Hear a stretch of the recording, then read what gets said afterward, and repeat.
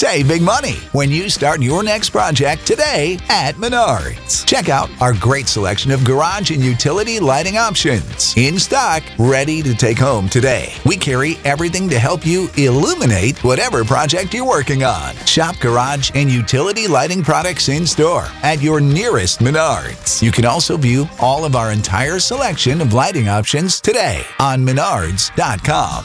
Save big money at Menards. This podcast is sponsored by Talkspace. May is Mental Health Awareness Month, and Talkspace, the leading virtual therapy provider, is encouraging people to talk it out in therapy.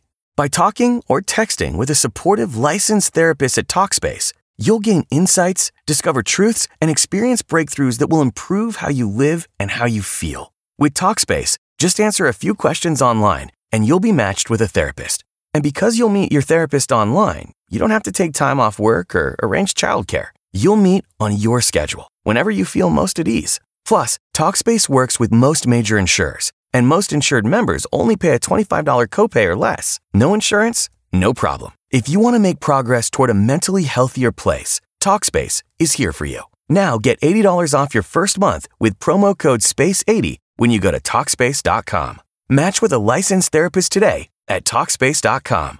Save $80 with code SPACE80 at Talkspace.com. I'm pretty sure that most people will agree that free speech is such an important part of functioning democracy. And it's very interesting that there's been many global voices that have come together to really mount a challenge against Ireland's hate speech legislation that's currently being looked at, which they say will have a huge impact on free speech. Well, joined with me on the line to talk about this, I have Barrister Lorcan Price. He's an Irish barrister and also legal counsel for ADF International. Lorcan, thanks for being with us. Maybe just explain to us, because we actually haven't talked about it for some time here in the mainstream media, what this legislation means and what stage it's at here in Ireland. Good morning, Wendy. Yes, the legislation is part of what the government is describing as its attempt to update the incitement to hatred offences that already exist in Irish law. It's currently, as I understand it, before the Seanad, where there are a number of amendments down. It has passed the Dáil, the initial stages of the Dáil, with, I think, over 110 votes in favour. So a significant majority, even of opposition parties in the Dáil, support this legislation. But there are quite a number of amendments down to it in the Senate that will have to be debated, and the Senate stage will have to be completed before it goes back to the Dáil. So it's not ready to become law yet. There are a number of other stages to pass, and I'm not sure how much urgency the government is putting into it. They said before Christmas, particularly after the riot in Dublin, that it was going to be passed in a matter of weeks.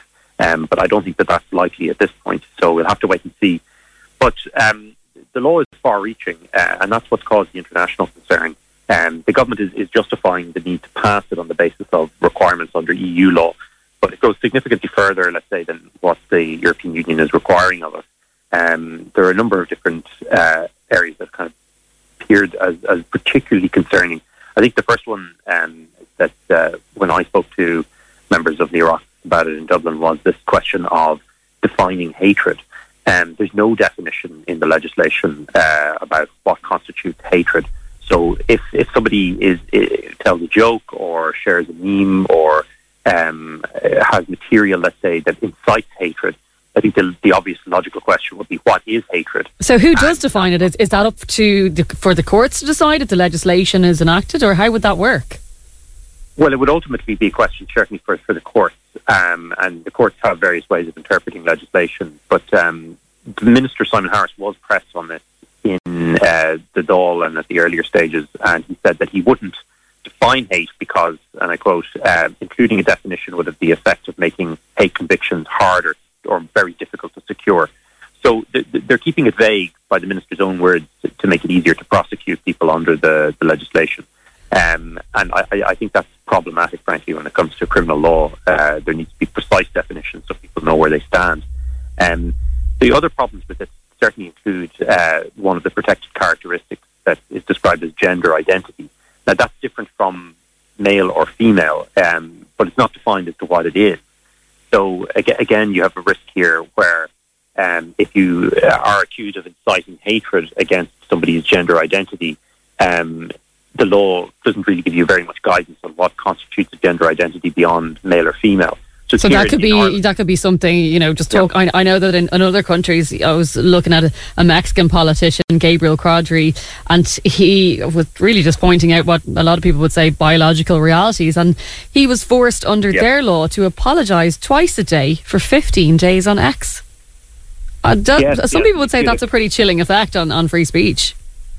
Absolutely, and the Quadri case is just one of the cases that my colleagues have been involved in, where you have vague hate speech laws being really used to criminalise what are perfectly reasonable opinions. And not just, Mr. Quadri isn't actually a Christian, but there are many Christian politicians around the world who have become concerned with these laws. And one particular lady, Päivi Räsänen in Finland, who was a former government minister, she was prosecuted for saying, among other things, that marriage is between one man and one woman in a document she published, in a tweet she made criticising her own church for sponsoring a gay pride parade in Helsinki. So these laws can be weaponized against dissenting views on a whole range of things, and whether it's immigration or the definition of marriage, we've seen this happen again and again around Europe, and the Irish government seems determined to pass a law that will make it easier for the authorities to prosecute people for saying things that it may find disagreeable or uncomfortable. And I think that's a real problem, particularly, as you said at the outset, where freedom of expression is a human right.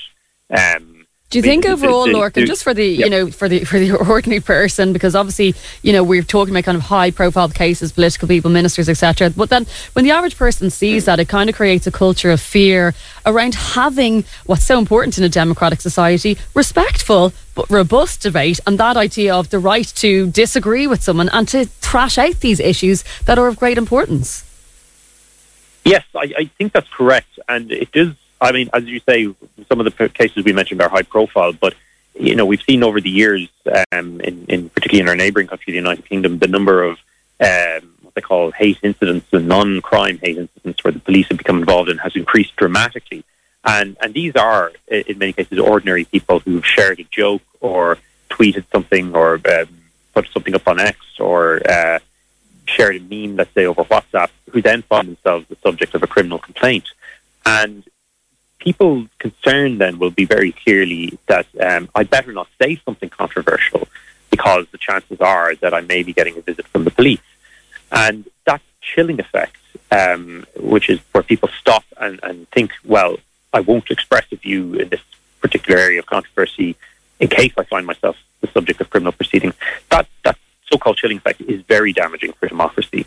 It means that people are not prepared to freely express themselves in areas of controversy, and it means, frankly, that particularly for Christians as well, saying things that is countercultural becomes not just socially risky, but it becomes possibly a crime. And that's not the way that Western democracies should operate. That's the kind of thing we'd expect in authoritarian governments.